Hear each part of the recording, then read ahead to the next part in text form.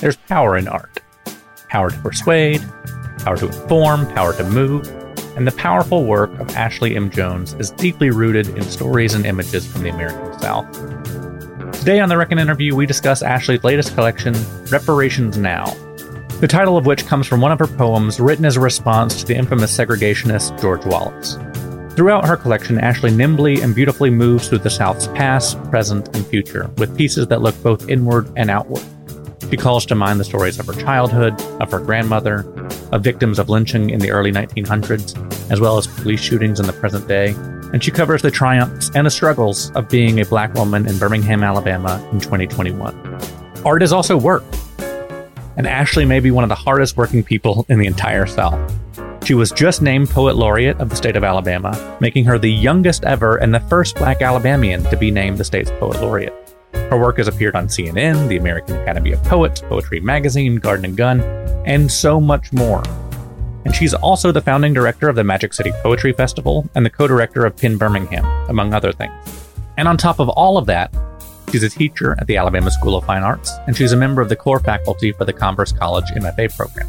Today, Ashley will do some readings for us, and we'll talk about her work and her motivations and what it means to be named Poet Laureate of Alabama.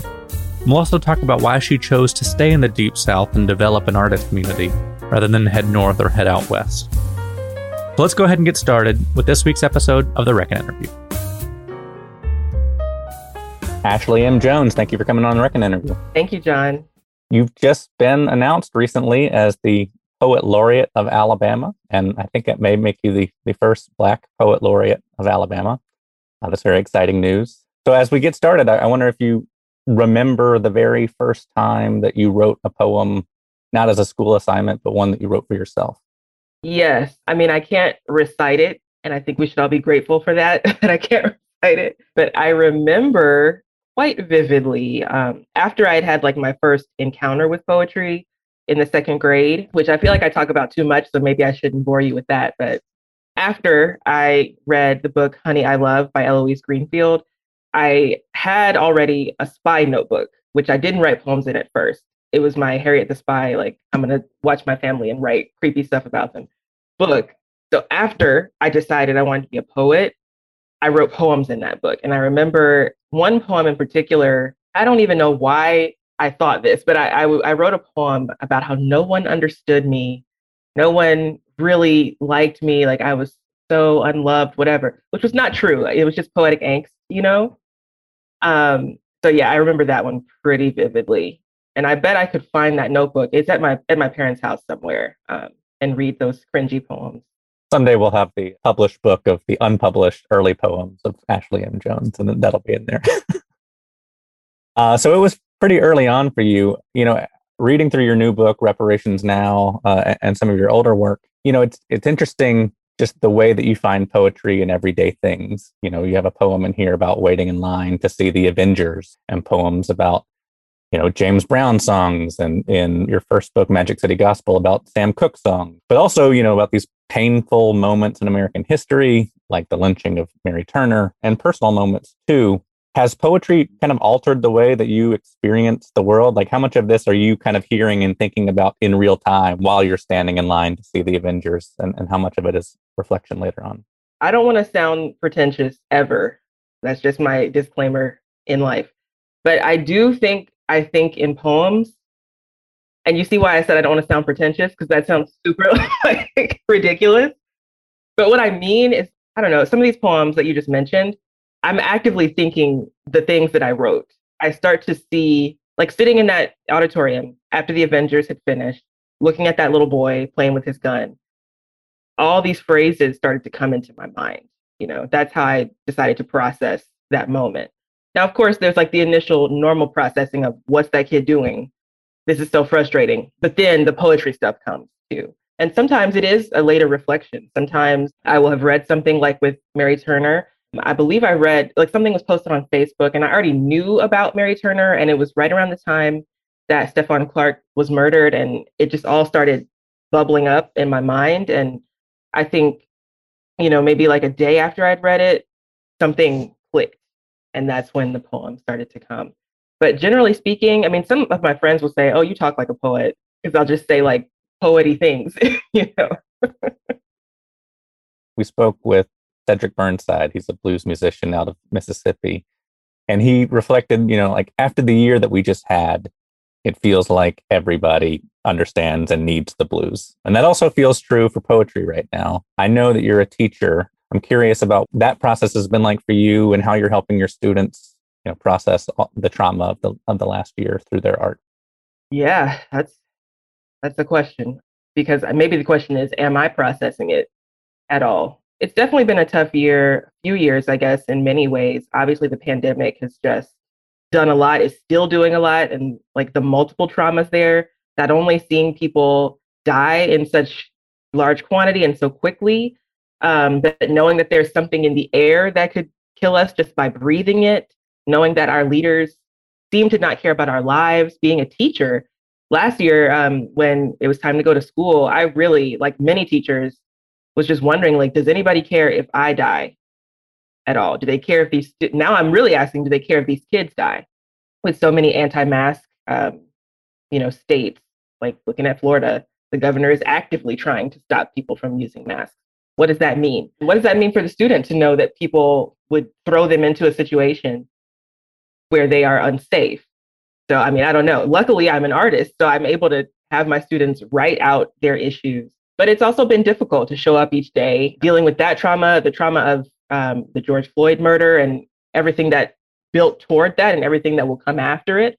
That was difficult to, be with my students as they process that as well. But also, I lost my father in April of this year. And that, I mean, every day is a new challenge, with that. My family is extremely close. And my dad I don't like to use past tense. My dad is the center of our family. It does get hard to stand up in front of students and try to be excited about poetry and be excited about their new discoveries when I'm trying to cling so tightly to a past that can never, come true again. But at the same time, something that's always been true is that teaching does bring me joy unexpectedly, and it used to just be for silly reasons. Like if I was depressed about, I don't know, some guy who ghosted me, I would go teach and feel like, yes, life is meaningful, humans are okay. And now I'm coming to school in my mask and worried about how the numbers are going up and thinking about my dad. And I teach and I feel like, okay, these students have a future to look forward to. And maybe they're going through something too. But for this hour and a half, we're all here together doing art. And that can, save us for today. So hopefully that's what's happening. You'd have to ask my students if I'm doing anything good for them at all. I'm sure you are. And that's a through line through the book. I don't know how much of this book was written, before and during the pandemic. You do have a poem in here about love in the time of a pandemic. And so I get the sense that at least some of it was written in there. But it's also this accumulation of trauma, particularly for Black Americans over the centuries and how that kind of manifests itself in everyday life. And the poem that the book gets its title from, I think, is a riff on George Wallace's, infamous speech, segregation now, segregation tomorrow, segregation forever. And you have a poem, reparations now, reparations tomorrow, reparations forever. And our listeners won't necessarily be able to see this because so much of what you're doing on the page is playing with space and formatting and things like that. And this is a stunning poem. I said I was a former theater kid, so I don't know if this is the right terminology, but it seems to be written in 5 acts, maybe 5 sections. And so at times you even use Wallace's own words to rebuke him. But I was hoping that for our audience, you would just read that last section. A case for reparations. When, Governor, can we enjoy the full richness of the great American dream? My grandmother was a sharecropper. My grandfather beat his Black wife and Black children. My uncle was arrested for a crime he didn't commit. In America, even the shadows of Black people are Black enough to hide all innocence. Some nights, I dream of being killed like Emmett Till, or Trayvon Martin, or Sandra Bland, or insert Black person's name here. Some nights, I insert my name there. Is that the American dream? Governor, president, mayor, boss man, woman with a cell phone or a police badge or a bank account, and the skin tender enough to make murder legal. When will you be tired of the taste of Black blood? Sometimes I'm singing a song and you make that feel like death. Sometimes I'm dancing a dance and you make that feel like shame. Sometimes I'm sitting on my porch just trying to eat a damn melon and you make that feel like I'm selling my Black soul. My parents told me I could be anything, even God. That's the least I'm owed. To know I'm worth heaven, yes, but also worth a life on earth. My mother told us we were pretty enough to be dolls, pretty enough to be praised in the book of Barbie. That's the least I'm owed. A face, skin, hair, so obviously, inherently, objectively beautiful. It's frozen in plastic and sold to kids all over America to hug and love and look at with the eyes of dreams. What, you think all I want is money? What, you think money can ever repay what you stole? Give me land. Give me all the blood you ripped out of our backs, our veins. Give me every snapped neck and the noose you wove to hoist the body up. Give me the screams you silenced in so many dark and lustful rooms. Give me the songs you said were yours, but you know came out of our lips first. Give me back Martin Luther King Jr. and Malcolm X and Medgar Evers. Give me back the beauty of my hair, the swell of my hips, the big of my lips. Give me back the whole Atlantic Ocean. Give me a never-ending blue and a mule. I love that and a mule at the end. Made me smile while I was reading it. Yeah, thank you for reading that. That's powerful stuff. And I'm reflecting on what it means for you to now be the poet laureate of Alabama, so far removed from Governor Wallace. What were you thinking as you were writing this? You know, I mean, the conversation about reparations has been in the air for a while now. I would say for a lot of, white people like me, our first exposure to it might have been, other than the 40 acres and a mule thing, might have been Ta-Nehisi Coates' essay from a few years ago, The Case for Reparations. But what you make it clear that it's not a monetary thing, or it's not just a monetary thing.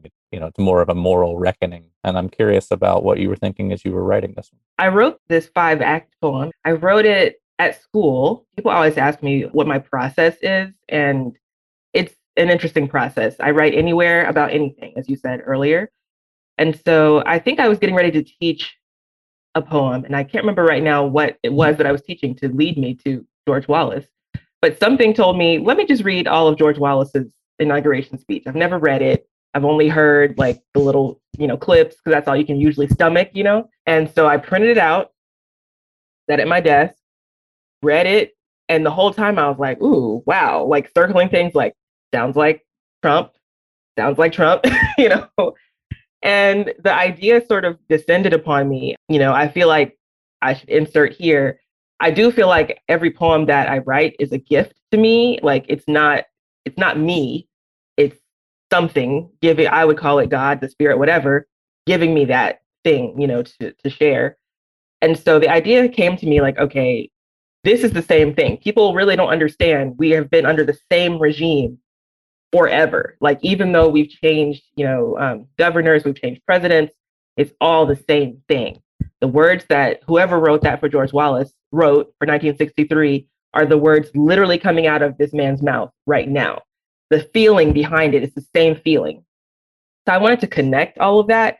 And in that thought process, of course, I was thinking about the ways that as a Black person, I'm robbed of my personhood on an hourly basis, living in America, living in Alabama. There are so many big and small things that I just want returned to our people. I was thinking about all of that, thinking about George Wallace, and I had just spent 4 sections of the poem speaking sort of as George Wallace.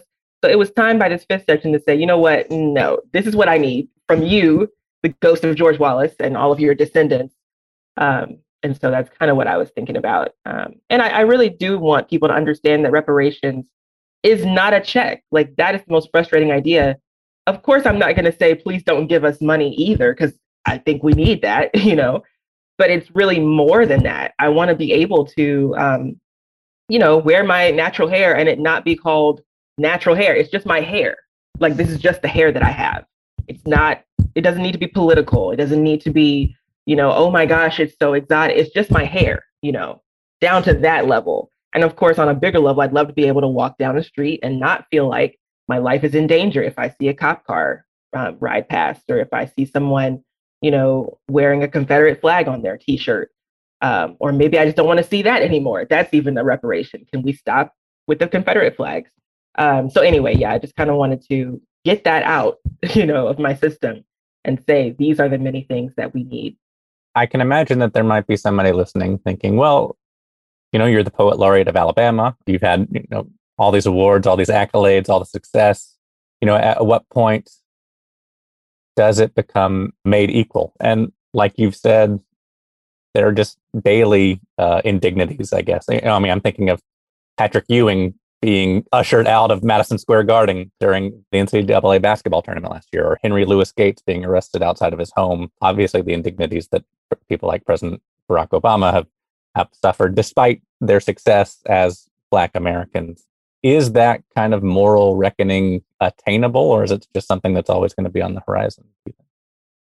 Whatever accolades I have, that, I don't know, it doesn't really have much to do with things becoming equal, because the work that I've done, like, I'll say it this way. People can look at me and think, oh, she's got everything going on for her. Everything's been so easy for her. It doesn't matter that she's Black. She's done well. The system is not against her. But that's absolutely not true. I feel like for me to even enter some rooms, even enter conversations like, can you be the poet laureate of our state? I've had to adhere to this almost inhuman standard of perfection. If you look at my resume, I've been at it for years, doing all the things all the time. I had a 4.0 grade point average for my whole life through grad school. The amount of sacrifice that takes, and I'm not saying I wasn't blessed, like, to be intelligent. I've been very blessed. Let's put that out there too. But the inequity does still lie in my success. In many ways, I've been tokenized or called magical or exceptional, the exceptional Negro. People don't use that phrase, at least not to my face, but that is a concept that does apply, I think, to my life. And I think we can only start to achieve that equality or equity when every person can just be a regular person. You don't have to have a 15-page resume to be the Black person who gets to enter the room. And also the fact that I'm the first Black poet laureate of our state, and it's 2021, that itself tells you that it's not equal yet. This should not be the case. We should have had many poets laureate of many races by now, So yeah, I think it's attainable, but I will not be alive to see it be attained, and neither will my children or my children's children, because a lot of the reckoning, we're still kind of battling it. Looking at this whole critical race theory debacle, which is laughable. Like, the fact that people think, first of all, that we're teaching, little kids critical race theory, I don't understand that. Like, no, and that someone is so upset by the fact that their white child could learn that they're descended from people who terrorized other people. I always say, well, think about little Ashley. I was 5 when I first experienced racism. And some people are younger than that, and the racism I experienced was nonviolent. So just imagine, think about Tamir Rice, who was 12 when he was killed. If he was not, too young, then your child is not too young to simply learn about it. So if we're still fighting that initial battle, if we're still fighting, can I put my Confederate flag up in your city? Can I, call the police on you because you're in a park and I don't like you being there? It's going to take a while, I think, for us to get to that equal space. Your first book, Magic City Gospel, which is the first time that I read your work, I loved it. It's a real love letter, and also kind of a critique and response to Birmingham and your time and growing up in Alabama. This book feels a little bit like you've widened your lens and are really kind of addressing the larger world. You're still rooted in Alabama. But another one of the poems that stuck out to me was All Y'all Really from Alabama. And I wondered if you could read that one for us too. And it begins with an epigraph from Dr. King, so I'll read that after I read the title. All y'all really from Alabama. The straitjackets of race prejudice and discrimination do not wear only Southern labels. The subtle psychological technique of the North has approached in its ugliness and victimization of the Negro the outright terror and open brutality of the South. Reverend Dr. Martin Luther King Jr., Why We Can't Wait. This here, the cradle of this here nation. Everywhere you look, roots run right back south. Every vein filled with red dirt, blood, cotton. We the dirty word you spit out your mouth.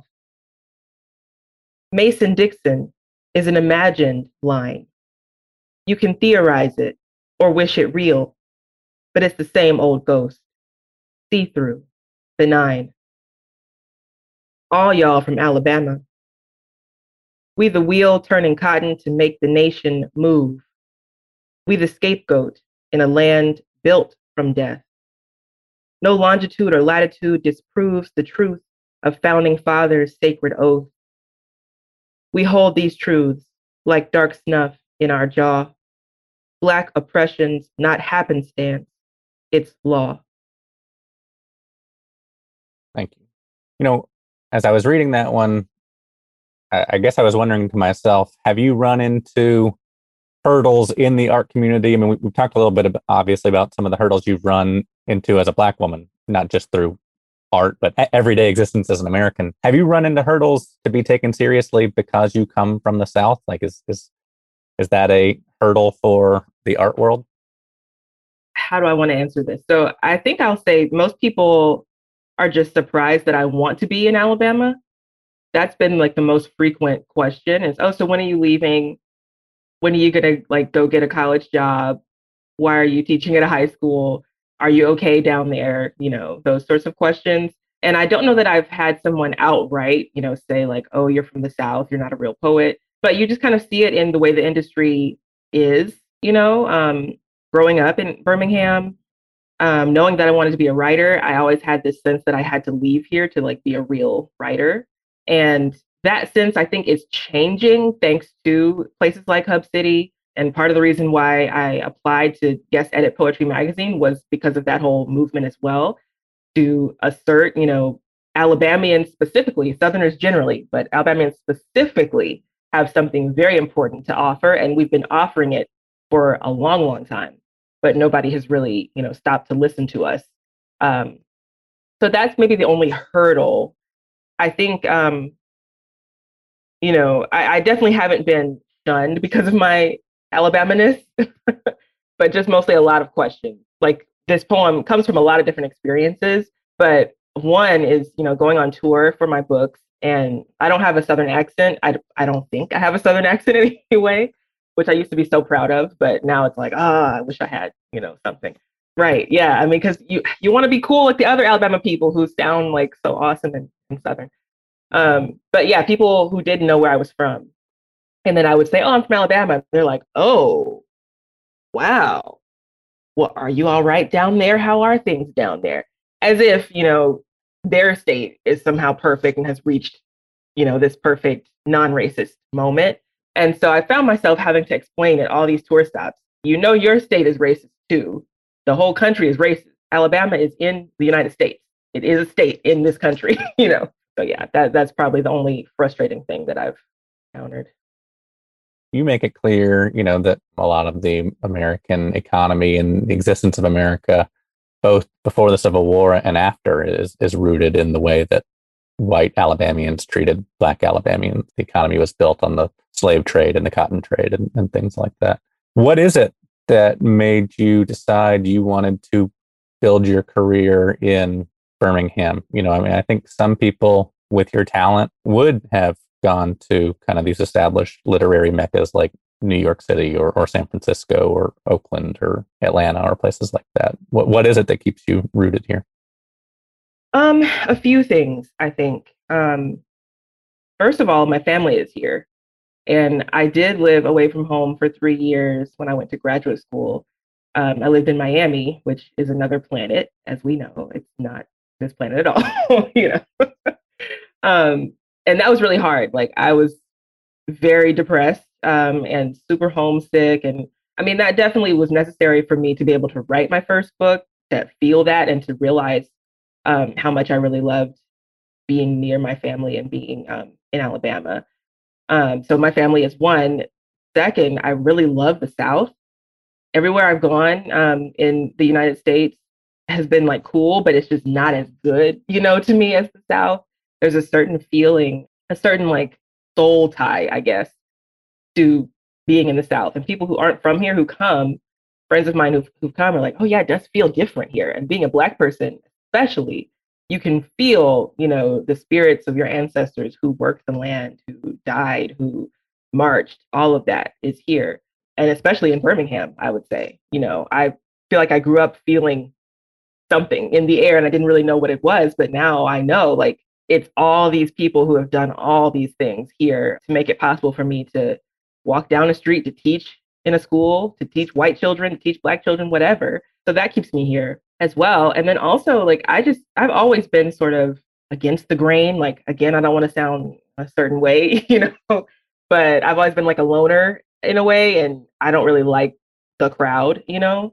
I've never liked the crowd. I'm very, you know, people have never been able to get me with peer pressure, which was hilarious in high school. And people would try to like get me to do all these things that I didn't need to do. And I was like, no, like I'm not doing it. And that's kind of carried over in the art world too. I see the way that the establishment has told us we have to live our lives and have our careers. Like you have to move to New York, LA, you know, all those places that you mentioned. You have to teach at a certain kind of institution. You have to X, Y, Z. And I was just like, you know, I want to do this a different way. So many people I admire did things a different way, you know, because they had to. All these Black writers who I've admired for so long, they didn't necessarily get to go that path because they weren't allowed to. They made a new path. And in many ways, that new path is what instructed me as a young person to believe in myself. And so I thought, well, I'm going to do it too. I don't have to do this thing that everyone tells me that I must, you know, do. Especially being a Southerner, you don't think they're going to take you seriously anyway, unless you denounce your Southernness. So, you know, I just planted myself here and I really love working with high school students. I mean, now I am also teaching at an MFA program, but my heart is always going to be with these young people who are just discovering their voice. And so, yeah, that's why I'm here. And it's cheaper to live here. Let's be honest, you know. You know, you talked about being a loner, but you're also building this infrastructure in Birmingham and in Alabama. I mean, obviously with the high school students and things like that, but you know, you're the founding director of the Magic City Poetry Festival. You're the co-director of PEN Birmingham. Just for our audience who may not necessarily know what PEN is, what is PEN?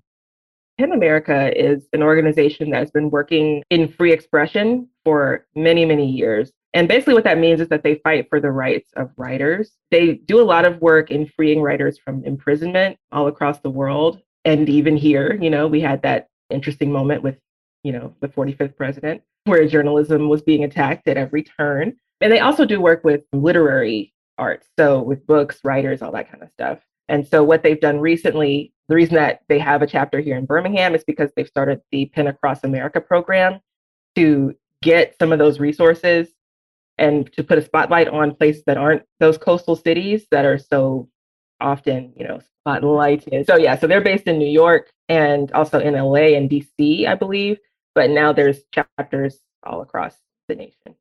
When people like me, who aren't necessarily well versed in the poetry world, think of poetry communities, you know, you think of people reading on stage in New York, in Harlem, and in Greenwich Village, and places like that.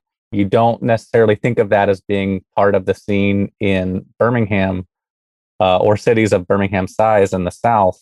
What does it mean to build that community and to build that infrastructure? Why is that important for a city like ours? Well, we have so much to offer. I think I always tell people Birmingham and maybe the whole state of Alabama has this really intense relationship with self-hatred. I think we're almost raised to be ashamed of where we're from. Like all of us at ASFA, where I went to high school and where I teach now, we all would just be like, oh, I can't wait to get out of here. This place is terrible. It's like that's a part of your upbringing. And I feel like we reflect that even now, in the way that we don't necessarily care for each other. We don't necessarily imagine ourselves as one of those cities. But when you think about it, Birmingham is the reason for so much change that has happened in our country. So many incredible thinkers come from here. All the good food is here. And so for me, building this community is just what we've deserved all along. And there have, of course, been so many people who have worked hard in Birmingham and across the state to keep some literary programming going over the years. I'm just coming in and trying to do my part. I'm certainly not the first. I won't be the last to do anything, literary at all. And I'm eternally grateful to all those people, who have done open mic nights, who've created nonprofits and other organizations across our state. But I just really feel like now is a great time. There's so many of us who have returned to Birmingham. It's a great time for us to really stick to it and, band together and finally recognize that we are worth everything in Birmingham. We're not some, sort of redheaded stepchild. I don't know if that's still a term that we can use. Hopefully that's not offensive to people who are redheaded. We love redheads and stepchildren. But no, Birmingham is not some sort of like discarded thing, and it's not just something in a history book. And I think we need to like really realize that. And so for me, part of that is bringing poetry and poets together. And also, I think poetry can heal people in a way that they don't really recognize. And so for me, getting poetry to the people, so to speak, is just a part of healing. It's a part of the reparations process to repair people from like a soul level, because that's what poetry does. So hopefully that's happening too. Coming up after the break, more stories and poetry from Ashley M. Jones. Hey folks, if you're enjoying today's episode, you may want to sign up for my colleague Star Dunnigan's weekly newsletter, Black Joy. Each Friday morning, Star will fill up your inbox with the stories of Black Southern excellence, power, and joy. Sign up for it at reckonsouth.com/newsletters. We've talked a little bit about the reparations of your experience as a Black person in Alabama, but you also talk a lot about, the indignities and experiences of being a woman in Alabama and America. You talk about your body and male gaze and struggles with eating and things like that. And there's a poem that you wrote that kind of addresses both topics and also, the conversation that we've been having about the South. I cannot talk about the South without talking about Black women. And I wondered if you would read just one more poem for us. I cannot talk about the South without talking about Black women. My grandmothers made America, made the fibers that made us warm, made us invincible, heroines. To tell you who they are, I must start with who they are not.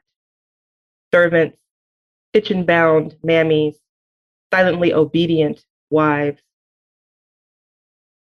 We can't, in our modern comforts, imagine the survival they learned was theirs to claim. Can't hold the light they burned through this colonial darkness. What tricks this nation, this American South pulled, minute by minute, to keep my grandmothers convinced. The body you're in is not enough.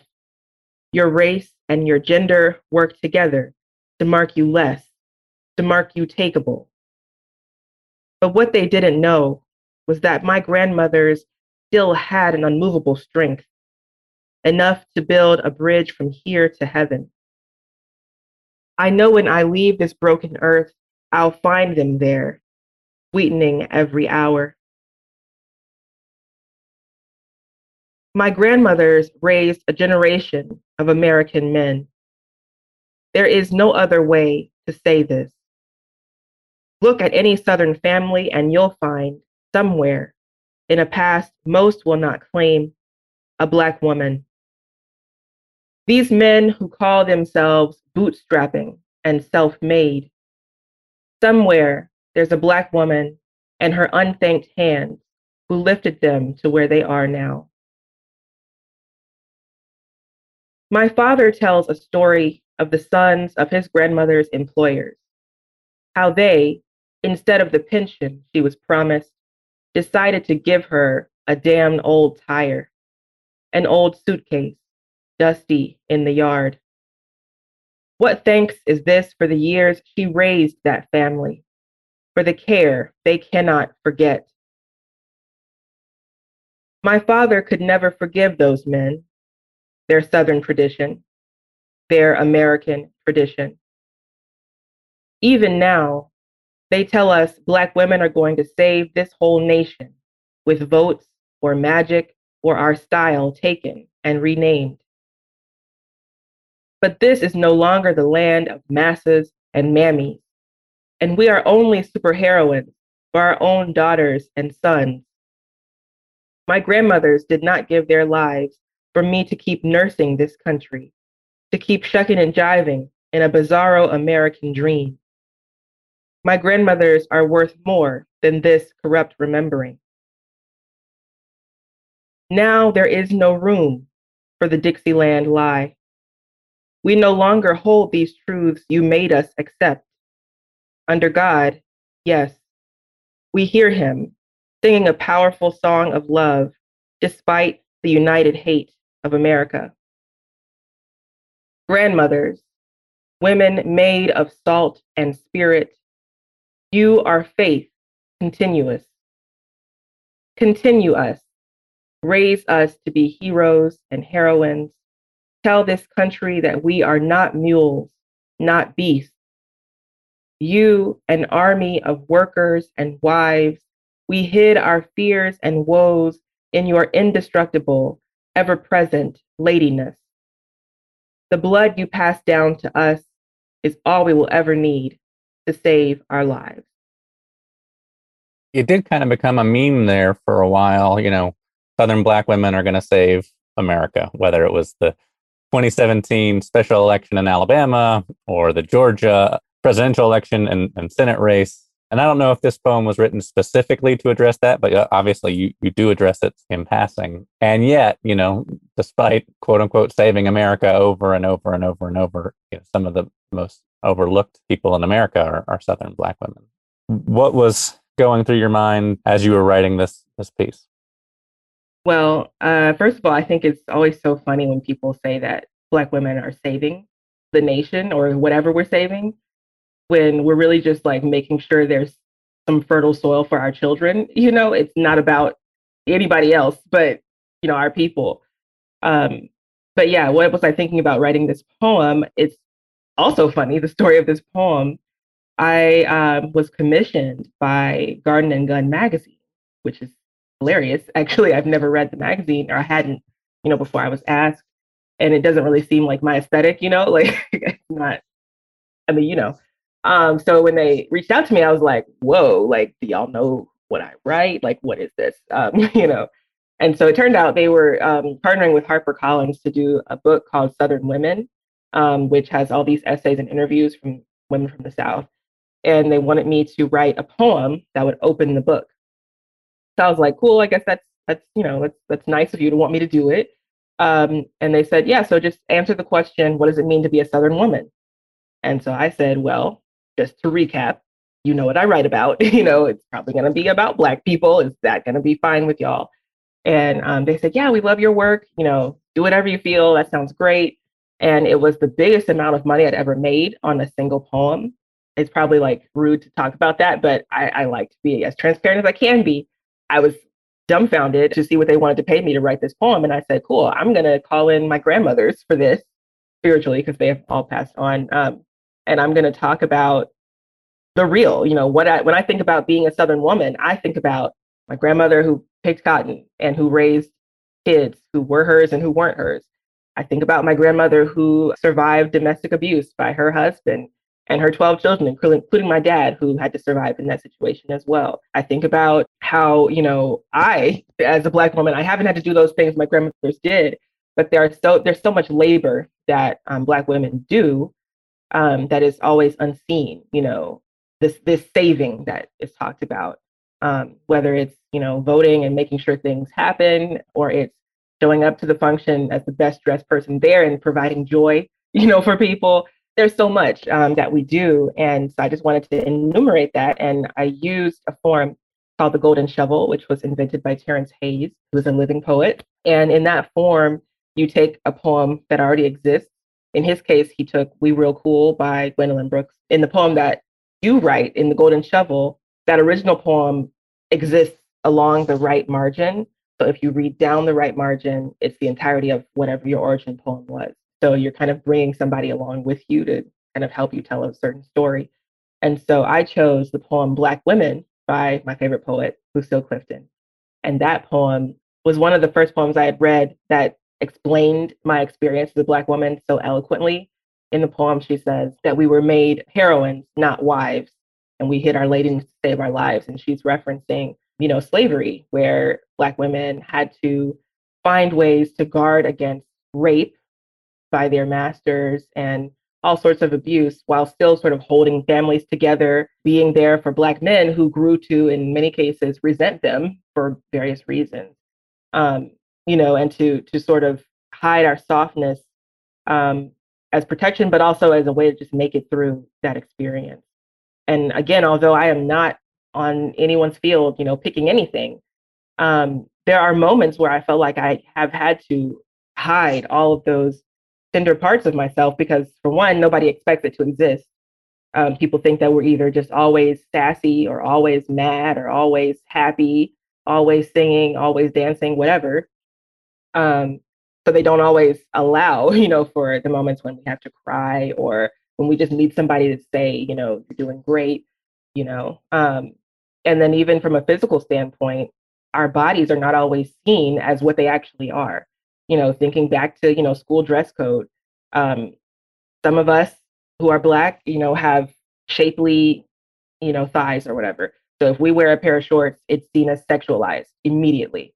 But if our white counterparts wear them, it's just an innocent pair of shorts. Or even now as an adult, people looking at my body in a particular way, it's already seen as an object.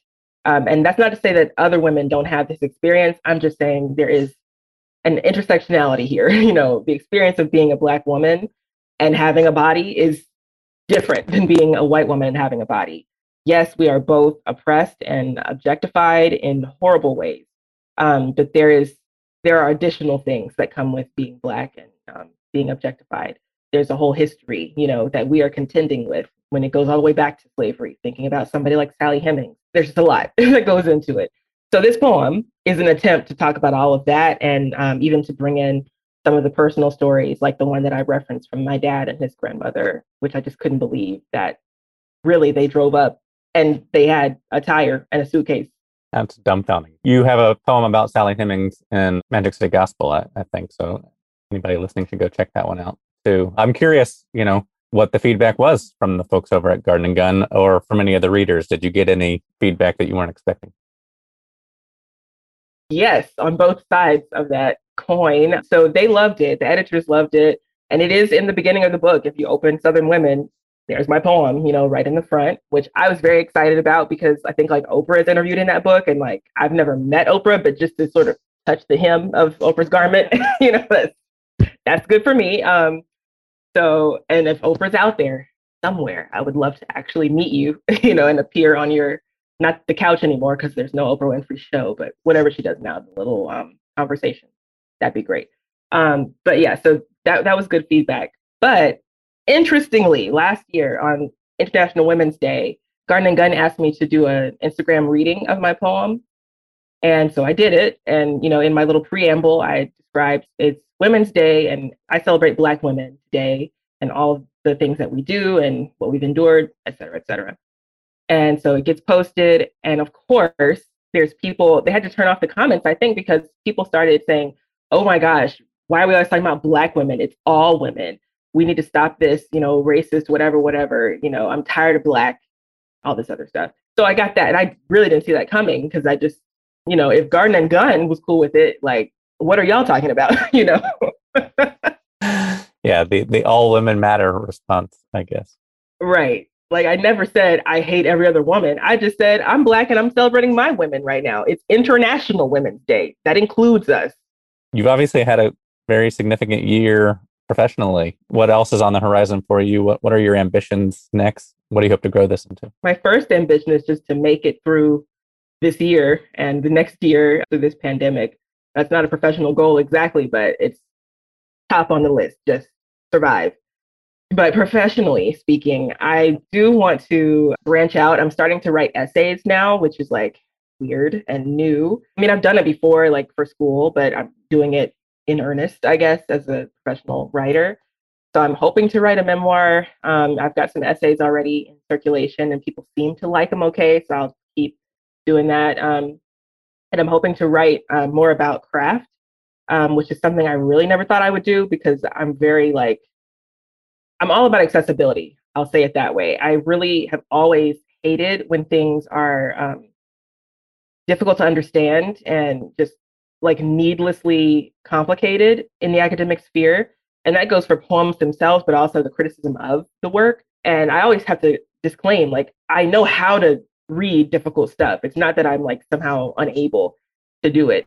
I have degrees, for all those people who are like, oh, you just don't know enough. I know plenty. I just don't believe in the patriarchal system of academia, which forces you to, use all this gatekeeping terminology and whatever else to edge people out of knowledge or the discussion of art and culture. I don't believe in that. So I'm hoping that when I write about craft, it's something that's accessible to everybody and interesting. We need to bring interest back into our criticism, I think, because nobody's trying to be bored, reading about poetry. So yeah, so that's what I hope to do. And hopefully I can write some more poetry eventually and maybe like win some awards.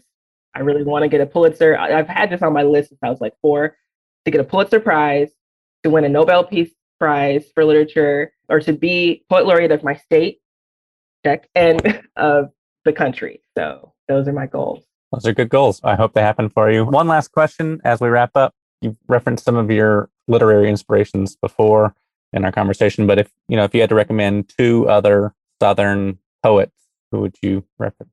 So first, I would reference the poet Jacqueline Trimble, who is a living poet, and she teaches at Alabama State University in Montgomery. And she has one book out right now called American Happiness, which if you liked any of my books, hasten to her book, please, please get there as soon as you possibly can. It's a fantastic book. And she has another book coming out in 2022 called How to Survive the Apocalypse. And I've already seen some of those poems. I was fortunate to be able to publish them in the July-August issue of Poetry Magazine, which has a lot of Southern writers in it, actually. So that's one to pick up if you want to read Alabama writers specifically. There's quite a few in there. So I would say her. And then I would also say my sister, Monique Jones, who is a journalist by day and writer, I guess by also day, not really by night.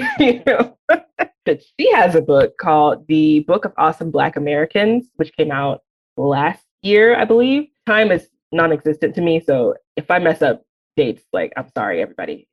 It's all cyclical anyway. So, So anyway, her book is a nonfiction book, and it's a great resource for anyone. I mean, I would say if you're a teacher, definitely get it if you're looking to decolonize your syllabus, because in that book, she tells the history of Black people in America through all these different people who have impacted culture and who've invented things, who've written things, who've done everything.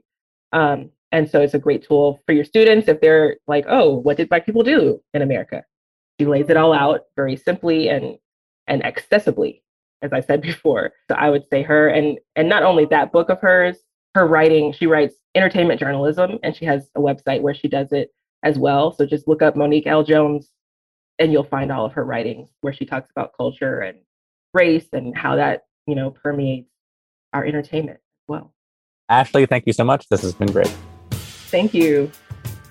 And that's our show, folks. Thank you to Ashley M. Jones for her time and for her art.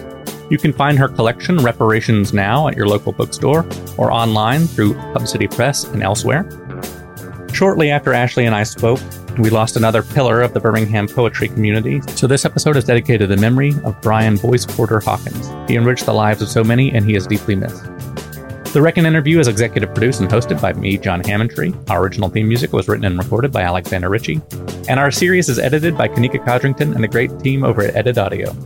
If you want more stories like this each week, sign up for our newsletter, The Conversation, by going to rickandsouth.com/newsletters. And if you haven't yet, please share the show with your friends and leave us a 5-star review on Apple Podcasts. And until next time, thanks for reckoning with us.